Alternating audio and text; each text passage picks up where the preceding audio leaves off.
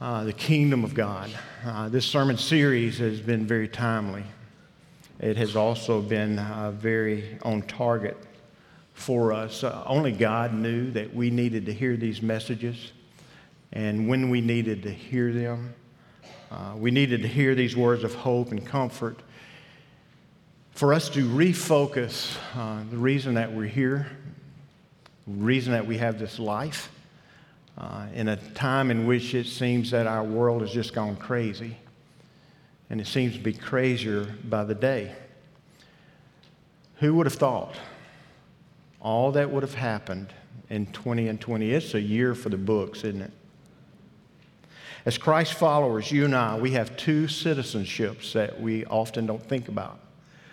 We are a citizen of this nation, but we are also a citizen of the kingdom. So how do we live out our journey of faith as we long for, as we hope for eternity? That's what we're going to be talking about, what we have been talking about here. How do we represent God in the here and now as we live toward that eternity that is promised? In our sermon series, our first sermon on this, we talked about the primacy of the kingdom of God, basically the sovereignty of God. It was a very timely message, especially with election just a week from Tuesday. For us to realize that God rules the nations, that God is in control. And because God is in control, because we believe and trust in Him, we can exhale because He knows the future. We do our part, but we know He's got it. We followed that with our second sermon, dealing with how the kingdom of God affects us with our family. And then Jonathan last week talked about how the kingdom of God affects the church. Today we focus on how that, for us as citizens of this nation longing for eternity, how do we infiltrate the community? As followers of Jesus, are we making a difference in this community? Can others see the love and outreach that we have so they will say, oh, those folks at Get Well Church, those who are followers of Christ, they're making a difference. Can they say that? Let's talk about this influence that we have in the kingdom. One of the questions that we ask in our leadership meetings time and time again is this question. If Get Well Church ceased to exist, would the community notice? We hope that it would. We hope that the community would notice that we're no longer here. That is a question that really doesn't have any way for us to measure, but we would hope that to be so. We hope that our absence would be noticed. But maybe the more important question that you and I, need to ask is this. Let's take it one step further. And the question is this. If I, Bill, cease to exist, would there be a void left in what I personally am doing for the kingdom? Would the sphere of influence that I'm involved in, that I'm invested in, notice my absence? Am I living out what God has called me to do as a kingdom follower? Now, the answer to that question gets more serious, doesn't it? When we focus it here. You and I have this one life that we can live for God's kingdom, right? To make a difference here and now. It's true. You and I, we can celebrate what God is doing here at Get Well Church. We can celebrate that. We can cheer on the church and say, rah, yay, rah, church, way to go.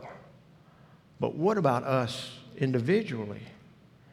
As citizens of this nation, a resident of this community, more importantly, as a follower of Jesus, how am I living out my followership of Jesus? When all is said and done, when my life is over, have I influenced this world for the kingdom? Maybe this will help in what we're going to be talking about this morning. Take a pool of still, calm water.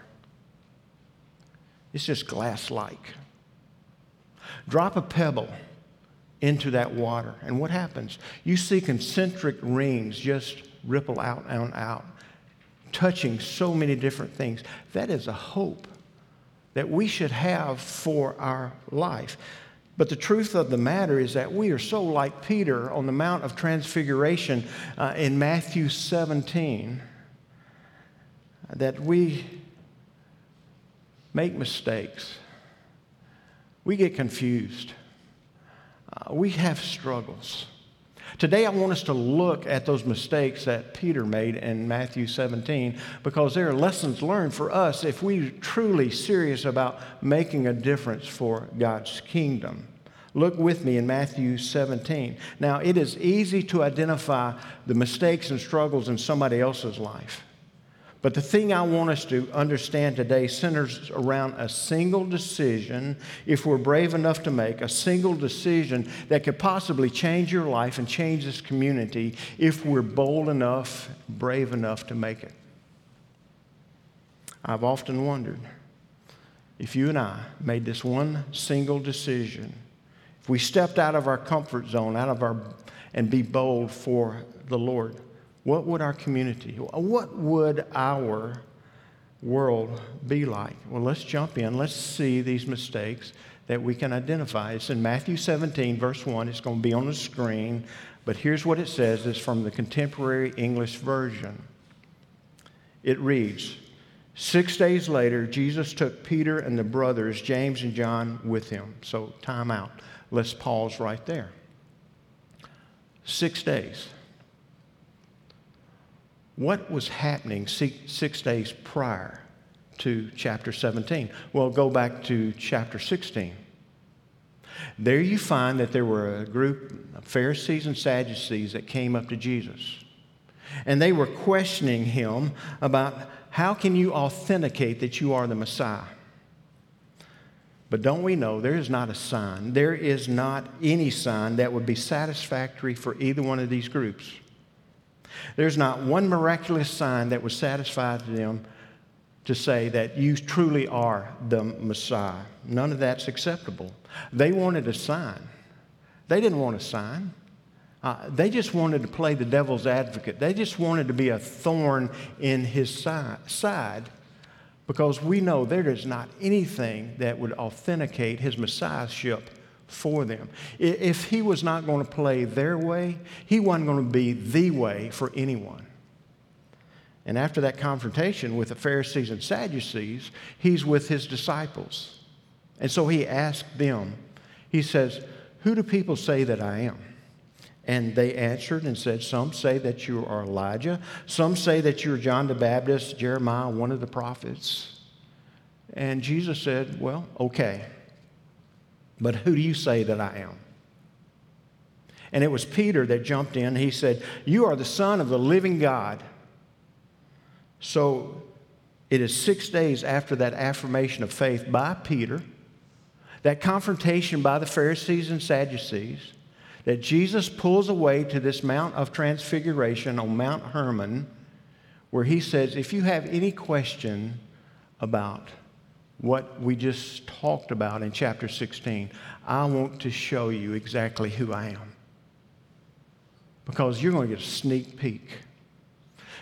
peek into who I truly am. So let's look at the rest of the story in verse 2. Try to imagine being on the Mount of Transfiguration, Mount Hermon, when this took place. Verse 2. There in front of the disciples, Jesus was completely changed. His face was shining like the sun, and his clothes became white as light. Can you imagine? All at once, Moses and Elijah were there talking with Jesus. So Peter said to Jesus, "Lord, it is good for us to be here. Let us make 3 shelters, one for you, one for Moses, one for Elijah." Verse 5. While Peter was still speaking, the shadow of a bright cloud passed over them, meaning God's Shekinah glory showed up. Again, it's hard to grasp all that's happening here.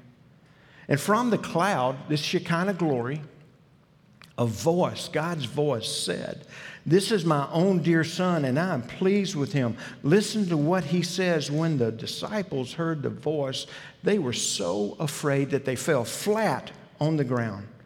But Jesus came over, and he touched them, and he said, "Get up, don't be afraid." In verse 8, when they opened their eyes, they saw only Jesus. So Jesus takes Peter, James, and John up this mountain for a sneak peek into the glory and power of who he really was, simply confirming, removing all doubt about the conversations previously happened in chapter 16. Who do you say that I am? I'm going to show you. Now, folks, it just may be me, but it seems that in these three guys that were up there on the mountain with Jesus, in this event, and all that they witnessed and all that took place, that there wouldn't be any question or any doubt on their part concerning Jesus' deity or his purpose or plan that was about to take place in Jerusalem. Such an event will remove all uncertainty, or it seems, don't you think? Over and over again, Jesus has been sharing the news that he is going to die, that he would be buried, that he would be raised from the grave. And these guys, the disciples, they just couldn't grasp that. But who could understand such a sacrifice? However, doesn't it make sense that this one event on the mountain would have removed all doubt, all questions about any of that plan? One would think so. But we, like Peter, we have the same attitude, the same mistakes, the same struggles that Peter did when it comes to living out our faith. The things that we can see and point to on this mountain. And we got to get serious about it if we really want to be a difference maker for the kingdom in this one life that God has given us.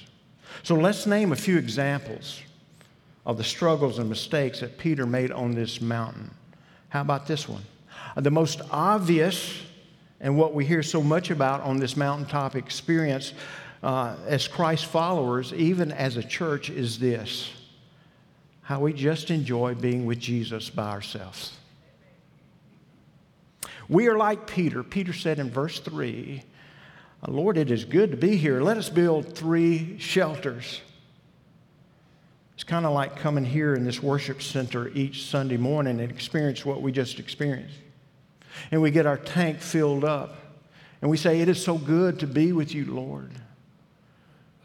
And the problem is we don't take what we have found here out into a hurt and dying world.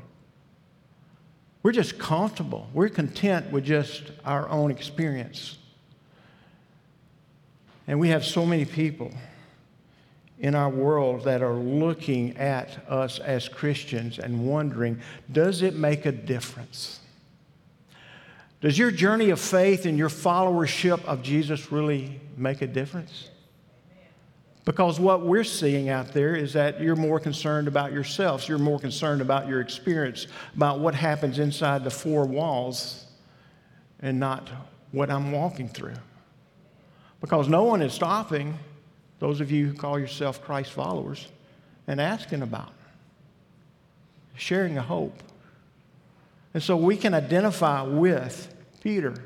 Oh, it's so good to be here. Let us just build 3 shelters. There's another mistake that we also face, that Peter faced. And on this mountain, Peter got to see what the real power of God is like. Think about this.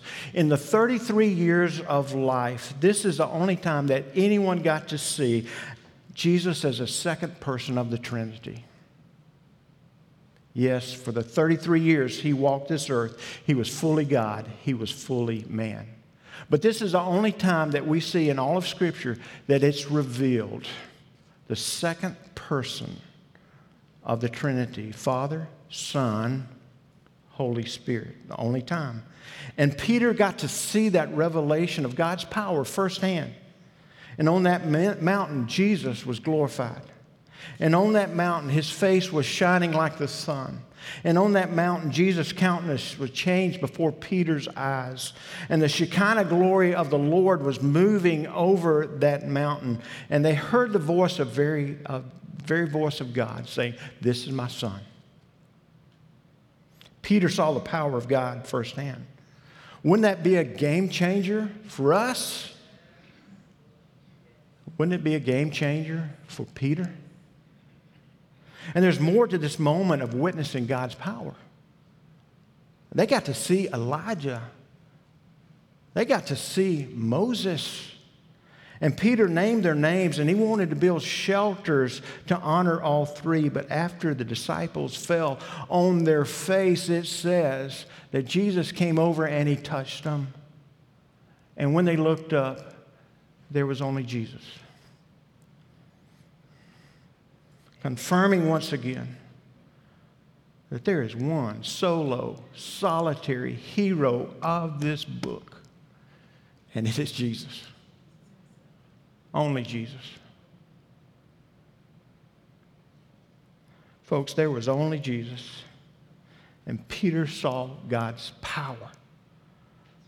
You and I, we've seen God's power at work as well.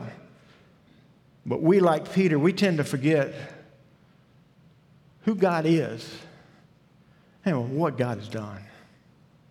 But there's another mistake, another struggle that Peter faced on this mountain as well that leads us to this single, most important decision that you and I are challenged to make. And here it is. In following Jesus, the real work of those who follow Jesus, the work of Jesus is done in the valley. What does Jesus do in Matthew 17? He leads those three disciples from the mountaintop down into the valley. I think there's more to this leading down the mountain than just a return to the other disciples. I think it's more than just a symbolic return to their friends. Jesus knew, and he wanted them to know, that the valley is where people are hurting, where they're struggling, and in need of hope in a hurting world. You've seen me, he said, and what I can do and who I am. Take that to the valley. We who call ourselves Christians, we have easily pushed this call that God has called us to do of go down into the valley to the side.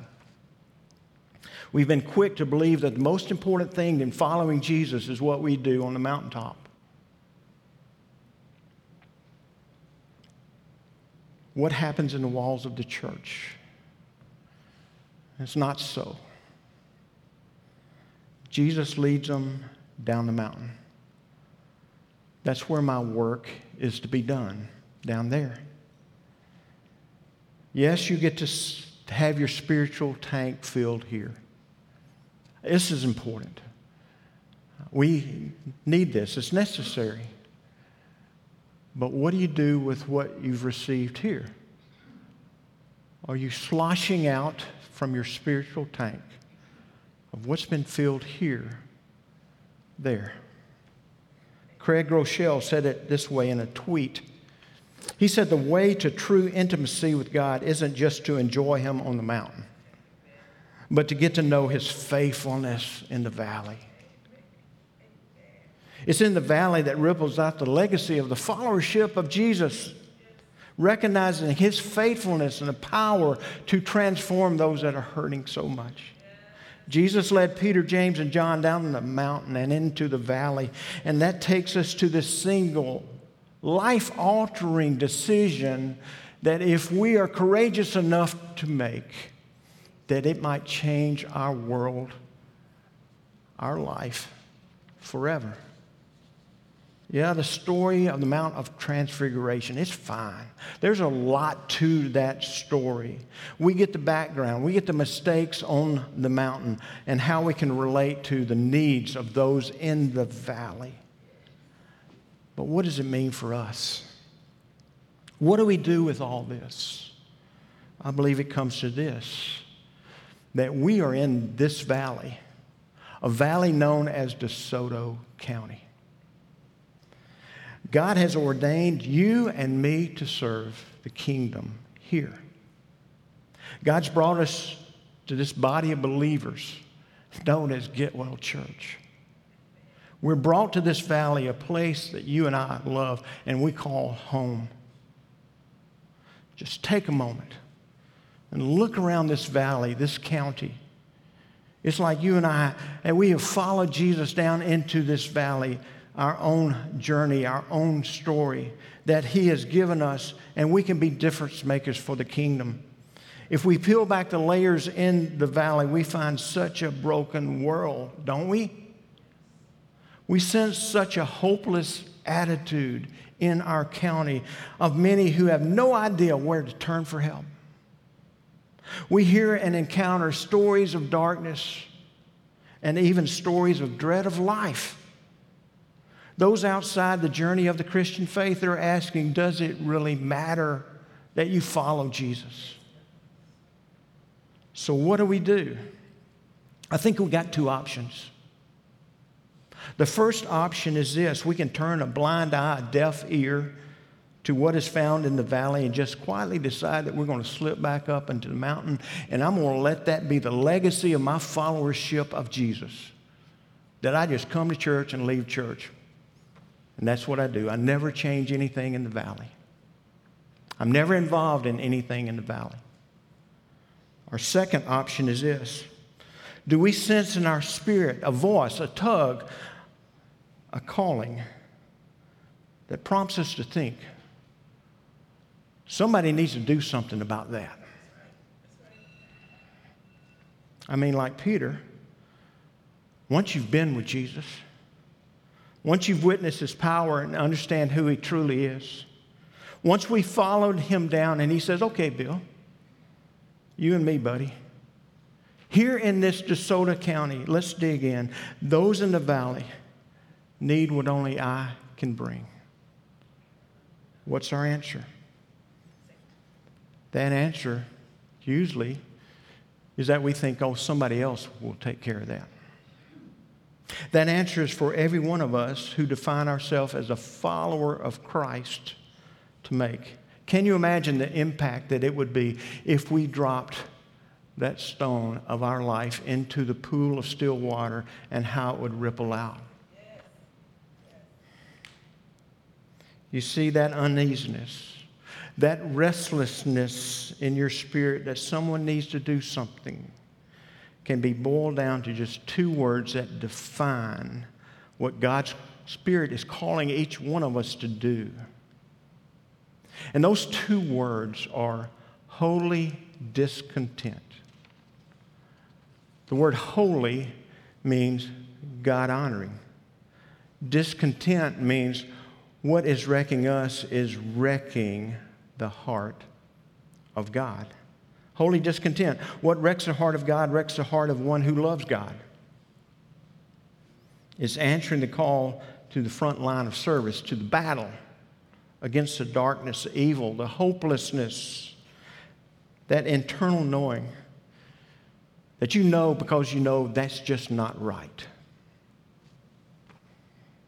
An opportunity to bring God's kingdom, his love, his grace, his forgiveness, his redemption to a hurting world.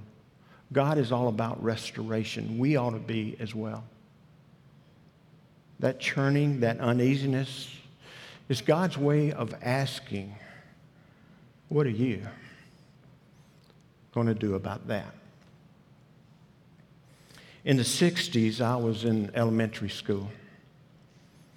Cartoons were different than they are today. A cartoon that I used to watch was Popeye the Sailor Man. He wasn't a superhero like we have today.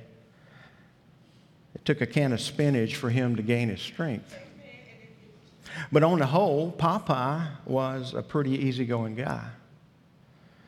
He was laid back. He was hard to get motivated at times. But if you mess with his girlfriend Olive Oyl, then you better watch out. Because he would take a can of spinach And after that, he would make what was wrong right. But Popeye had a statement that he always said, and he said, that's all I can stand, and I can't stand no more. What is your Popeye moment? What is it that you can't stand? Maybe your prompting deals with a brokenness of family. That's all I can stand, and I can't stand no more. So I'm going to walk with that broken family through a season. Maybe what you can't stand is that single-parent home. And that's all I can stand, and I can't stand no more. So I'm going to be a big brother, big sister to a child that needs love. Maybe your holy discontent is remembering your childhood Sunday school class and how boring and how dull it was for you each Sunday. And that's all I can stand, and I can't stand no more. So I'm going to serve in children's ministry to make it different than what I experienced. So they can understand that it's okay to have fun and enjoy being at church and to hear about Jesus. That's all I can stand, and I can't stand no more. In Scripture, David became king of Israel. His father Jesse sent him with food to his brothers who were serving in the army of Israel. And when David arrived there, he heard a voice of a giant that was on the opposite side of the valley, desecrating the very name of Almighty God. And he said, "What's up with that? That is unacceptable. Will somebody do something about that?" And he got no answer. And for David, it was his Popeye moment where he says, "That's all I can stand, and I can't stand no more." And he picked up 5 smooth stones, and he took care of that business. There was Nehemiah. Nehemiah was a cupbearer for the king of Persia. He was in exile from the Hebrew nation. He had never seen Jerusalem, but he heard about the walls of Jerusalem that were destroyed. And his Popeye moment, living in the most cushy job that a Hebrew slave could live in a foreign nation, went to that king. And the king says, "What do you need?" And he went back to Jerusalem with the very resources from an unbeliever, one who did not believe in Yahweh God. And they rebuilt the walls of Jerusalem in 52 days in record time. It was his Popeye moment. I just wonder what it is for you that we just can't stand no more. Folks, your goal in life has to be bigger than yourself. This world is a better place when bold risk takers are willing to risk enough to confront their holy discontent. And for what it's worth,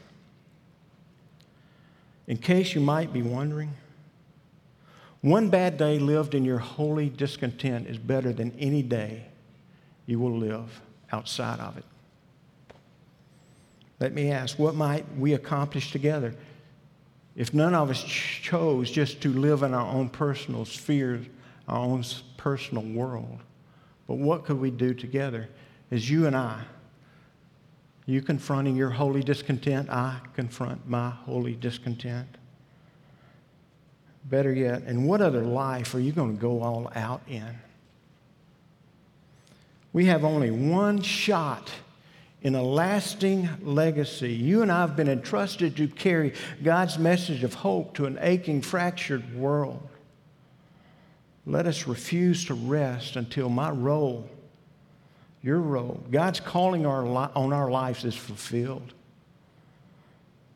Holy discontent in this valley, God has called us to infiltrate. We might assume that other peoples are brighter, more gifted, more talented than we are. It's easy to opt out and believe that holy discontent is for someone else, and that's a straight lie from hell. We look at David and Nehemiah's examples and we say, "Oh, we can't be like them. They're in the Bible." Well, let me tell you some stories about get-well people who would say to you, "We're not like them either. But we made a decision to step into the holy discontent that God stirred our soul. Take, for example, Bob. Several years ago, Bob's son was addicted to drugs. And Bob looked throughout this valley, this community, to find help and assistance of a recovery group. And none was found, and Bob railed against God. God, why is it that way? Why can't we have a recovery group here? Why no help? And God said to Bob, why don't you do something? It was his Popeye moment. And it gave birth to Celebrate Recovery on Tuesday nights. One of the largest and most effective recovery groups in our state. Holy Discontent. There's Sandra, Rob, Don. Led by Sandra, God put it on her heart to teach the Bible in Marshall County Correctional Center in Holly Springs. Stirred by holy discontent, that ministry was born. Lives were changed. There's a freedom found that God's word, even behind prison bars, it gives freedom. There's Bruce and Marvin and Hunter. Seeing the ministry that was happening in women's ministry, they said, what about men's ministry? What can we provide? And so hour after hour after hour, they had devoted trying to develop a men's ministry in order for men to grow spiritually just as women. There's Becky. Whew. Hearing many people in this church say, I want to read and know the Bible and the redemption story. And Becky, prompted by God, said, that's all I can stand. And in a single afternoon, as fast as she could write, God led her to develop the discipleship programs that have affected so many people in this church, but also in other churches and around this community. It was her Popeye moment. There's John and Karen. John being an ordained minister, effective in the pulpit and leading churches, God prompted John and Karen to begin to pray about an outreach program to a trailer park in Olive Branch, to love on people that could easily be overlooked. And with boldness and courage, John and Karen stepped away from the security of a local church ministry into uncertain ministry that brings hope in the name of Jesus. Holy discontent. There's David and Kim. Kim looked at her current family and then around her fine, large, fancy home. She will tell you that. Her Popeye moment was to say, there's room for a foster child. There's room for us, for that child to come and live with us and experience love here. And that foster parenting opportunity of theirs led to an adoption and adding one more precious child to a home to be loved and cared for. Something every child deserves.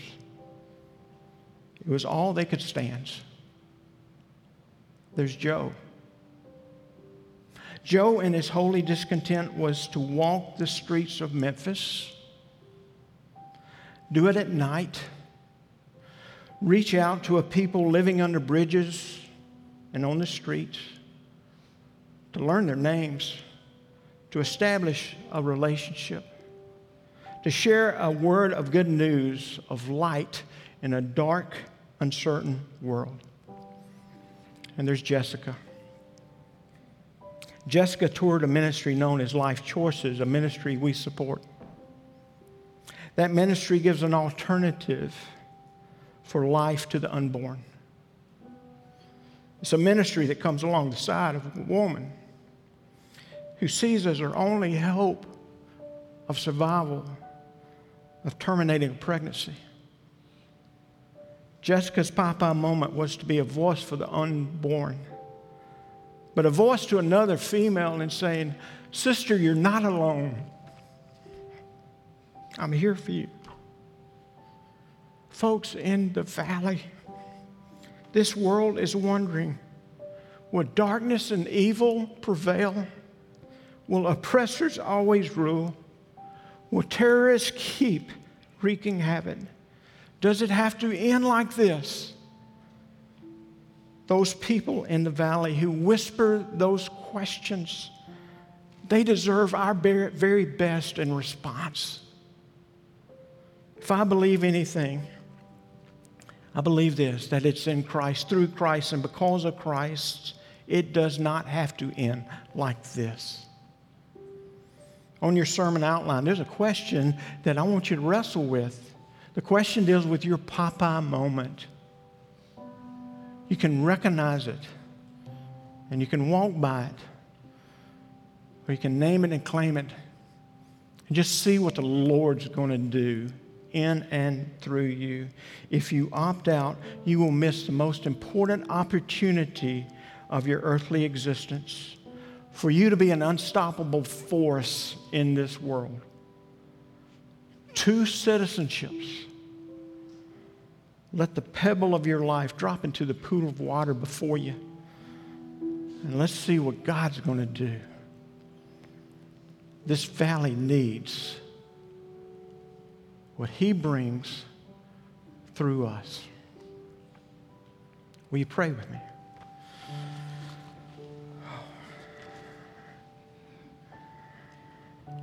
Forgive us, Lord, where we're more interested in programs than we are in restoration. Forgive us where we are more interested in our own personal journey than holding hands with one that desperately needs you. Forgive us, Lord, for being a church so oftentimes, and I'm talking about a big C church, not this local church, that is more willing to hide the light under a bushel basket and not be a light on a hill. Lord, move us. Change us. Give us a restlessness within that will not be satisfied until we say yes to you. It's in the sweet name of Jesus that I pray. And the people of Getwell said, stand. Altar rails are open. Time of being with your Savior, your Father, is here. Be with others. Let's just see what God's going to do in this valley that we love, known as DeSoto County, as we respond. Let's sing together.